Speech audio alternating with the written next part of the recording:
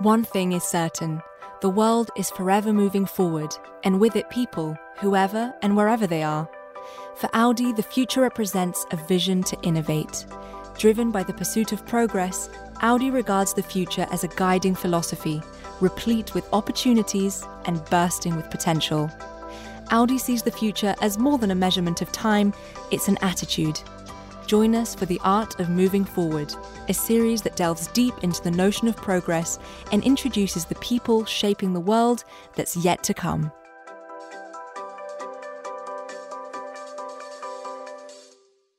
We begin our journey into the future of design at Audi's headquarters in Ingolstadt, Germany. It's here that Audi's head of design, Marc Lichter, explores the extraordinary possibilities of his field. We caught up with Marc to learn more about his rigorous design philosophies and how they intersect with the visionary outlook that characterises Audi's progressive approach to the future. Marc began by giving us a brief insight into his lifelong passion for car design.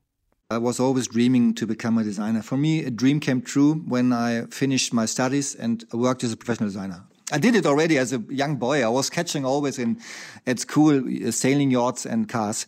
So a dream came true, first of all. It's obvious that someone with a lifelong passion for automotive design fits perfectly at Audi. But for Marc, the synergy goes far deeper. Audi isn't just a place to design cars, but to share deeply held philosophies about his craft. The reason why I want to become always an Audi designer is that Audi is a very progressive brand. And to design the future at Audi, I think you have to know the past very well. I think it's very important to understand Audi and to understand why I love this brand. You know, Audi, if you look back the last 25 years, always did some very bold decisions. And I would call them very progressive decisions. For example, almost 30 years ago, Mr. Piëch decided that Quattro four-wheel drive is better than rear-wheel drive. This was revolution at this time. Very bold decision, and Audi did a big step.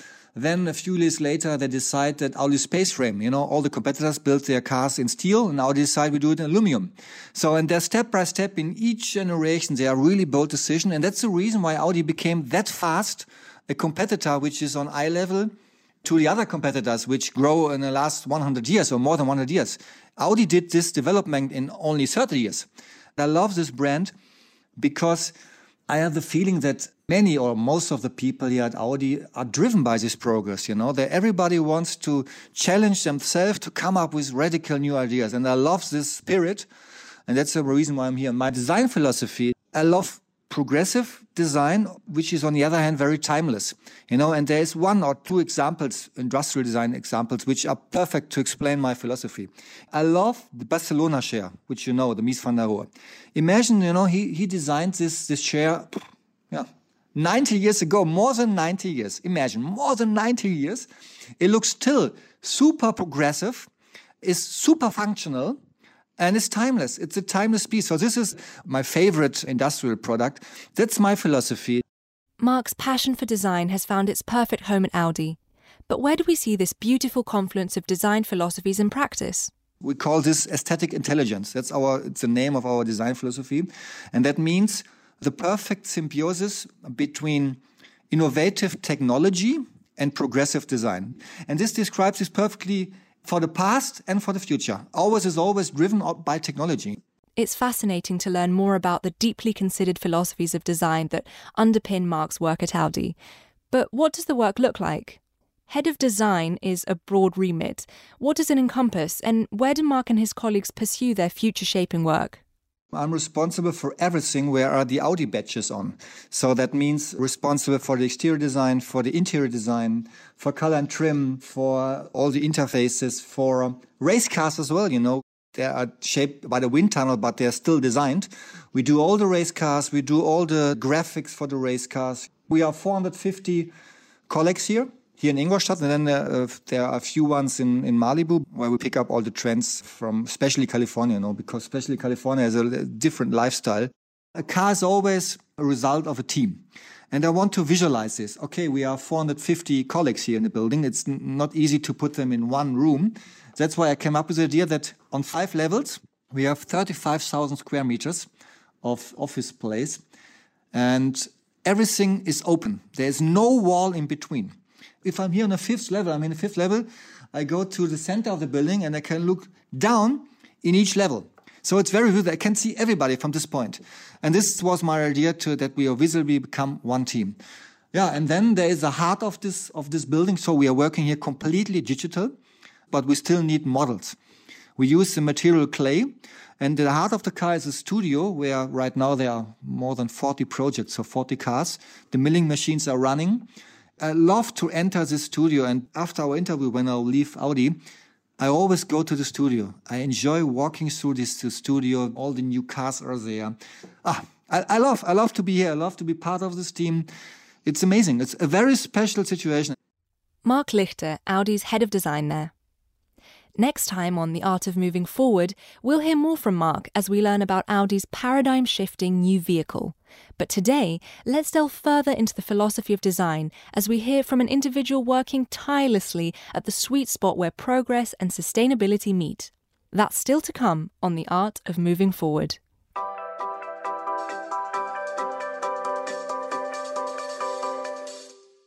Industrial designer Alexander Taylor is known for his forward-thinking approach and is feted for his revolutionary mastery of materials. Some of his most meaningful recent work includes developing trainers made from ocean plastics in collaboration with Adidas and Parley for the Oceans. His latest venture is the launch of a responsible clothing brand. His years of experience offer him an unprecedented insight into the ways forward-facing design stands to shape the future. We spoke to him from his studio next to Farringdon Station in London, itself a marvel as not just one of the world's oldest underground stations, but soon to be one of the busiest. With trains rattling in the background, we asked Alexander what the notion of progress means to him. You have to try and offer viable, intelligent solutions, which is essentially an improvement on what already exists. That really is fundamentally kind of like top line of every brief in a way. It's like, I don't subscribe to styling as such. So therefore, if you're not kind of, looking at from a styling perspective, from a design perspective, it's to really approach the situation and say, well, how can I improve this design? Then there can be multiple kind of routes to finding solutions, and they might be something which, small incremental design updates, let's say, or kind of proposals which help from a manufacturing perspective or from a usability or functionality perspective. Also from an aesthetic perspective, there can be incremental kind of smaller updates and changes. And then there can also be the kind of the macro changes, which somehow, you start to assess, let's say, the whole build process or the whole process of the product from start to finish. And that might start to take you into systems, into supply chains, into materials, into production line. You might start talking about geographical kind of like scenarios and solutions and shifting the whole production setup, essentially. And that can either be to kind of reassess something which is existing, or it can be also to propose something entirely new to a market. The way that we work as a studio is that we kind of have managed to essentially over the years generate a method which allows us to approach every project, every conversation in the same way. It's about deconstructing an object or a product or a design brief and then rebuilding it and starting to look at every single opportunity that exists within the scope of that brief. And if you can change anything with the smallest detail, then you're making an improvement, and therefore it's kind of worth looking at. And then if you can change small details on something where you make massive volume, you start to have a bigger impact and a much greater opportunity to improve and to change. And that's the thing. It's to think what you can do kind of like on a local scale as well, but then you've got to sort of think big. Fundamentally, from a design perspective and from a designer's mind, I'm always looking for alternate production techniques. I'm always looking for alternate solutions, and I'm always looking to challenge the existing norm, I guess, and traditional supply chain and makeup of making a product. And that ultimately, I think we're able to find not only solutions, but also it helps define the character of an object as well. And then from that, you start to generate new solutions and interesting new product. Design's broad, and there's many different ways in which design can have an impact. From my personal perspective is to, I have a designer, and other designers, industrial designers, essentially have a responsibility. We are the creators, and we're kind of the makers of objects that exist, physical objects that exist in our world. And we therefore have a responsibility of, if we're creating something that exists, then we have to be responsible for that. So not only from, like I say, there's good design from a functionality perspective and really kind of a rational application of functionality. And then there's good design, like I say, from a responsible perspective, from a material assignment, from a before after life consideration as to, it passes through the life of the user and then what happens next and the footprint that's left by those products. That's where we have such a huge opportunity as designers to, everything is essentially can be redesigned and upgraded and updated to some capacity. There's just some things that work very well and don't necessarily need as much attention as others. But we have that opportunity as designers, and I think it's very much from an industrial perspective our role and responsibility to make that happen and to shout loud enough to make it happen.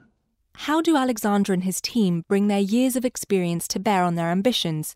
How do they drive their discipline into a sustainable future? There's no project that we start from zero. Everything is a kind of a continuation or running parallel to. There's knowledge coming from somewhere, and it's quite a broad scope. And so we're able to tap into that knowledge and apply it to a particular scenario. We kind of have this fast, slow working approach where we have the research that we're doing for active projects. We have our own body of research that we're doing and explorations, especially now, whilst it's gone quieter on the active front, let's say. It's our responsibility to be proactive on searching out solutions. And we sponsor, I sponsor that as a studio to kind of have an incubation of ideas. And then it helps us keep up the forefront and keep those questions coming, because when it comes to materials, it's an understanding, and not necessarily, again, we have an understanding, but it's about the network. It's about kind of collaboration. It's about working with industrial experts and industry experts, and then working together as a collective to find the right solutions, rather than working in isolation, saying, well, I love this material, I'm going to design something with this material. It's about, you need, first of all, the design brief, and then you need to work on and develop and research to find the right material, and then you need the experts to help you apply and put the two together, and then you need obviously the kind of the commercial platform or the platform from where it's come to enable it to live. We work in a way where we refer to it as more practical innovations, and then we have the kind of much bigger picture, blue sky innovations or whatever you want to call them, but the longer projects, and they're often the ones that kind of start to integrate material development stories, because materials have to be developed, like I say, in accordance with the functionality. And so there's often somehow a decoupling where materials are designed and objects are designed, and then they try to retrofit them together. But we like to work in a way where the two are somehow developed and there's some alignment on that. And then we have real practical design solutions, which also carry material stories, but it's more about just looking at what's on the table. Like, there's materials that already exist and we need to reassign them, but that might also mean adjustments in the supply chain. It might mean talking to the guys on the production line, the blue collar workers, and saying, what change would you bring? And then inevitably, for every kind of action, there's a reaction, there's something that happens that you sort of need to understand from a design perspective how you can apply and put that together. We've been so fortunate to be involved in material stories and had the time to develop those material stories, which is also important. But then they also come with that. There needs huge investment, and there needs kind of network behind it to make it happen. As we heard a moment ago, Alexander's extensive work includes a collaboration with the Parley for the Oceans initiative. Founded by Cyril Gutsch, Parley creates a dynamic space in which brands, designers, and thought leaders can realise projects that raise awareness for the world's seas. It's an inspiring enterprise. Did working with it change how Alexander sees the world? That moment, I can really pinpoint it to that moment. I mean, it didn't necessarily change the way that we design, because we kind of worked from the first products I was designing and making. I've worked in a way which is kind of about material efficiency and process and functionality, of course. But from the first call that we had 7 or 8 days before the first shoes that we made for the UN presentation, or the presentation in the United Nations which was to announce the Adidas Parley collaboration. From that first call, opened my eyes to the problem, essentially. I mean, I knew about it and I was aware of it. We're conscious of it, of course. And we always had this conscious, sustainable design responsibility, all part of the rhetoric. But to have it presented to you by Cyril, someone who is, the most passionate, energetic, never say die optimist out there that I could imagine meeting, to have him sort of create this movement essentially, which has become now, but is this as well, this platform that we could, work with, was incredible. And so it changed my perspective and it massively from that day forward. And not only on the work, obviously from a design perspective, and doubled the amount of effort that we would put into kind of ensuring that we would shout as loud as we could for change. But it also, from a personal perspective, from a human perspective, it changed my habits from becoming a vegetarian, not quite vegan, but vegetarian, and being responsible for, again, with the studio and responsibility for plastic consumption or plastic use and everything. It becomes ingrained in your kind of way of being in life as a kind of, if we're going to be part of that world, then we have to, practice what we preach. And that's become fundamental to who we are and the makeup, like I say, of the individuals that are also working for the studio. That collective attitude is something that's very powerful and certainly addictive. How did that inform Alexander's philosophy towards sustainable design? We can only kind of address the design briefs that we have, and we can only work on things, like I say, in the background, which offer viable solutions, and all of them are considered solutions. But whilst we're kind of still creating on such a mass volume as we are, then it sort of smacks a little bit the idea of sustainability. And so there's this constant kind of tug of war or arm wrestle with the word, essentially. You like I say, you manage to solve one problem and another one comes along. And so there's always that. But of course, we have to all strive for that. And I think the good design method is naturally kind of something which leads to a sustainable solution. I mean, I'd never designed a pair of shoes before the first project we did with Adidas.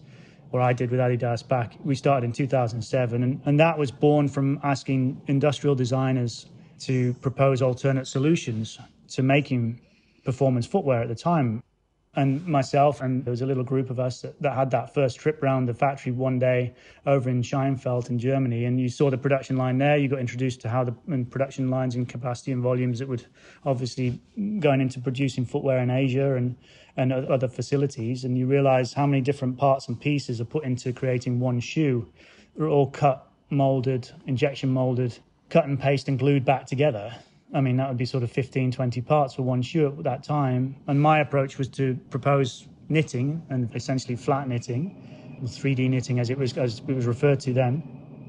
And that was to try and say, well, can we make it out of one process and one hit on one machine, essentially, and not look at designing one shoe, but look at the way in which we design shoes altogether. That was my ambition at the time. And it was less focused on, like I say, on that image of one shoe. It was much more about kind of seeing the opportunity to really have an impact on the way that shoes are made moving forward. And now they make 22 million pairs plus a year of knitted shoes, and that's just one brand, essentially, and new factories and everything else that goes with it.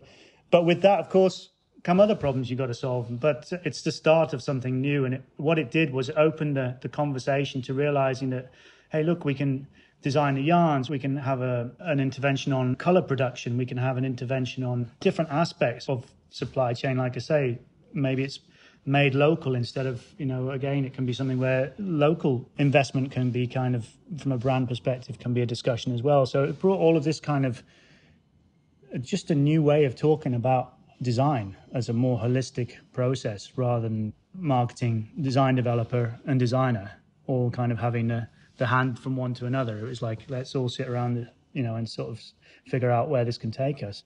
Well, finally then, with an eye to the future, where does this design visionary and his studio look next? I wanted to create, and it's something that happened a little bit, it happened naturally, it happened just as a consequence of a conversation that we had with a factory in China called KTC about another project. They're a kind of an outdoor performance apparel factory, very well thought of and very good facility. And we got talking one day, Gerhard, who runs the factory, and then invited to have a chat about potential collaboration and where that might take us. And that was 2.5 years ago. And so we tagged it onto a trip over there and went to see them. And then, we had the conversation about, we'd done a lot of footwear, but was also interested in apparel, obviously, and into accessories, into bags. And so therefore, we wanted to open up the conversation about working on some different typology coming out of the factory. So that's where the bags came from. And then it was like, well, what can we do with that? And how should we approach that? Again, back to that sustainable question, or sustainability. And from a design perspective, we don't want to just create new materials again to plug into this story. So therefore, we obviously looked at the inventory of dead stock or essentially leftover material that they have, which is the same. It wasn't anything new, but it just gave us a kind of a spark for creating something new and set some limits and some boundaries. He walked us around sort of the 3 warehouses full of dead stock, millions of dollars worth of 3-layer, beautiful technical materials and lining materials and what have you. And we used that and defined it as our marker. And with that, created the structure by which we could create objects, and each one would be essentially limited edition by the finite nature of the material. And that was it. But with that, it brought its own kind of challenges. First of all, with working with that inventory, working with technical materials, trying to apply knowledge from technical tricks that we learned in footwear onto apparel, onto bags, and then obviously communication between the UK and a factory in China, just the practicalities of all of that. But it gave me the opportunity to kind of house that, and then we called that ATID, and then we build a website to show it essentially a shop, and we can sort of somehow process the work through there, and it's a way that we can illustrate the handwriting of the studio design, reach that kind of conclusion from a design language perspective. And I like to think of it much more as a platform. I've sort of mentioned that a few times to people. It's more of a platform because that's really only the first chapter, is to kind of work with the factory and work on that kind of material. And let's open up some other opportunities, working with guys that are developing new, interesting biotech materials. Let's work with some guys that are making, we're working with some guys that are making base layer and kind of performance base layer and socks and things like that, and applying different, I guess, narratives. It's a different story each time, but we now have a platform by which we can see how that works, and it just creates more opportunity moving forward. So it's just about constant generation and keeping alive in the mind, really. That's what we're all about. Alexander Taylor there.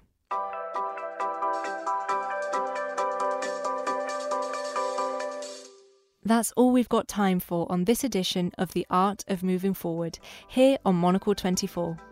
Today, we've heard from 2 titans of design as they've explained their personal philosophies and how they engage with some of the world's core challenges productively to drive innovation in materials, techniques, and vision. We'll be back next time to learn more about advancing design. We'll explore design, innovation, mobility, and performance as we turn to Audi's remarkable new vehicle, the e-tron GT. Find out more at monocle.com or catch up anytime on our website or wherever you get your podcasts. Until next time, goodbye and thanks for being with us.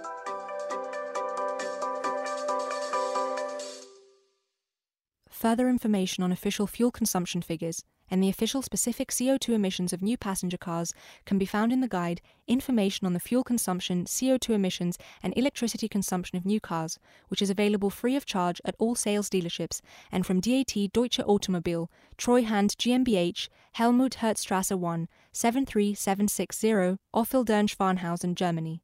www.dat.de